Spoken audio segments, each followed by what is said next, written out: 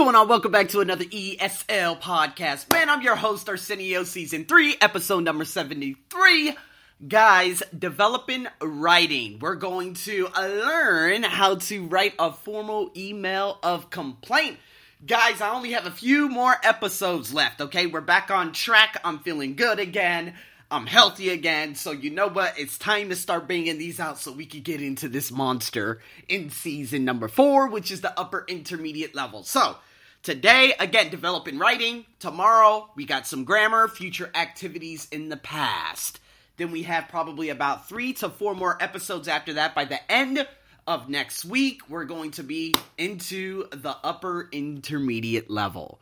Alright, so this is going to be a very, very difficult level. I'm so excited to, of course, start this season with you guys. And for all the native English speakers who have been following me, a lot of this stuff is going to be very, very useful for you. And all the non-native English speakers, get ready because this is going to be very, very difficult. But you know what? Without further ado, guys, it is time to get into this. Now, a lot of you are wondering, okay, so why are we doing formal emails of complaints and letters and stuff like that? Well, because a lot of my students, they need that. I told you guys last time that I did the first developing writing, and it scored big, not only in the podcast, but on the blog. A lot of people need this, and of course, they want to see how they can actually set up the paragraphs. They want to see what kind of linkers, also known as, of course, what is it? Oh my god, I completely forgot how to say them.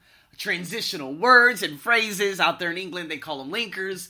How to put them into their writing, what the sentence structures look like. Are they compound? Are they complex? How should they, of course, end the paragraphs, or this or that? So that's what I'm going to be going over. But first, we need to understand what these linkers, these transitional phrases are. So, when you're writing things in terms of a consequence, you could use therefore, and so, as a result.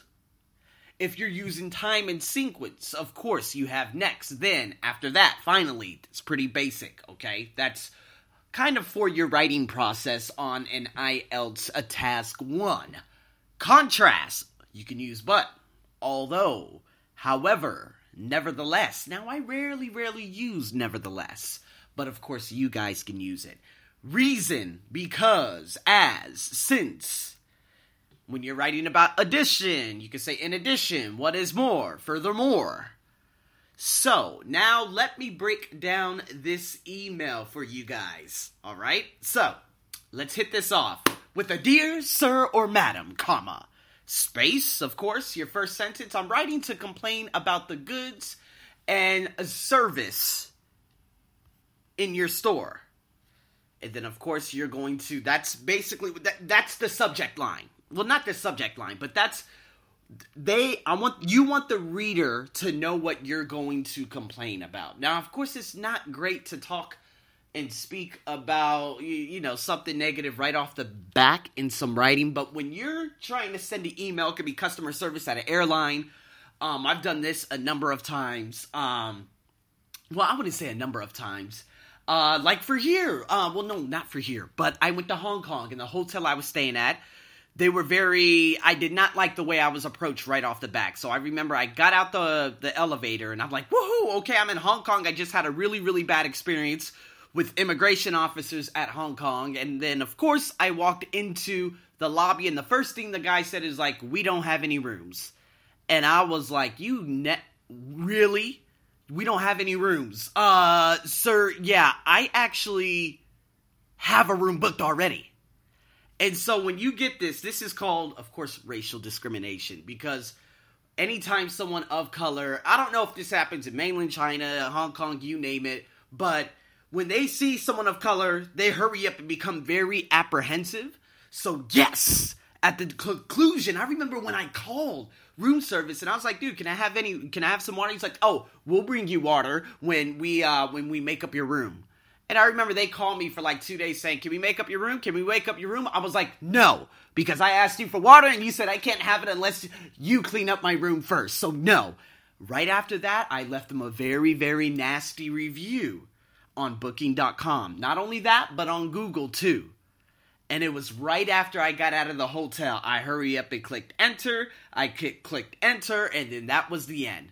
See, people need to know if they're given bad service, and this is why knowing how to write these types of emails are very, very vital. Now, a lot of you out there in the native English-speaking countries, you guys know how to do this, but a lot of my non-native English speakers, you guys want to speak up, but you're scared about your writing, you're scared about not being able to get your point across. So this is why I'm going to do this. Next paragraph. On the 19th of August, I bought an e-reader at your store in Guildford. When I arrived home, I removed the e-reader from its box and discovered that the screen was broken. Okay, so basically we're talking about the situation right off the bat. As a result, I took it back to the store the following day. However, the shop assistant told me that I could only have a refund if I returned the e-reader in its original box. So he talks about the situation. He bought the e-reader, came home, broken, okay, return it back to the store. They say a no. So he talks about the initial situation. Then he talks about the next situation, which he breaks down with the next day. The next day I went back again with the e-reader in its original packaging, as the shop assistant said to. This time, a different shop assistant told me that I could not have a refund because he said I had broken the screen myself. So when it comes to customer service, and when you're trying to do win-win situations and win-win negotiation, you should never, ever, ever point fingers at the customer. Remember, the customer is always right. And if you point fingers and say, hey, you know what, this is really ridiculous, and no, you're the one that broke it, you will lose. You're finished. However, if we look at this, he said, hey, you know what, you broke the screen. This was not true. In the end, I had to leave the store with the original faulty e-reader and without my refund. He said, I will not go back again to the store in Guildford since the shop assistants there are so rude. I demand a full refund for the faulty e-reader. Furthermore, that means in addition, excuse me, I would like a written apology for the bad treatment I have received. If I do not hear from you in the next 2 weeks, I will take my complaint to a consumer advice center. And then at the very, of course, the bottom, you write your conclusion, looking forward to hearing from you soon. Now, this is a very, very good complaint because if you look at the 3-paragraph setup, okay, at the beginning, you talk about the situation. The follow-up situation is of course, and the result is in the 2nd paragraph. Now, in the 3rd paragraph is like, hey, you know what? You guys suck at this location. I want a full refund. I want a written apology from you, and if I don't hear from you, I'm going to take action up with this agency. Now, this is very, very good. And of course, in England, I love the way they do business like this because they always look for customers first. Well, I wouldn't say most of the time, but you actually have a consumer advice center.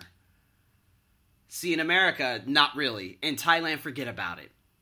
And so, again, if we break down these paragraphs, guys, this is how you would write a formal letter of complaint. Look at some of the different sentence variations. At the very, very bottom, he uses, of course, a conditional 1 sentence, given the ultimatum, saying, if I do not hear from you in the next 2 weeks, I will take my complaint to, of course, the Consumer Advice Center.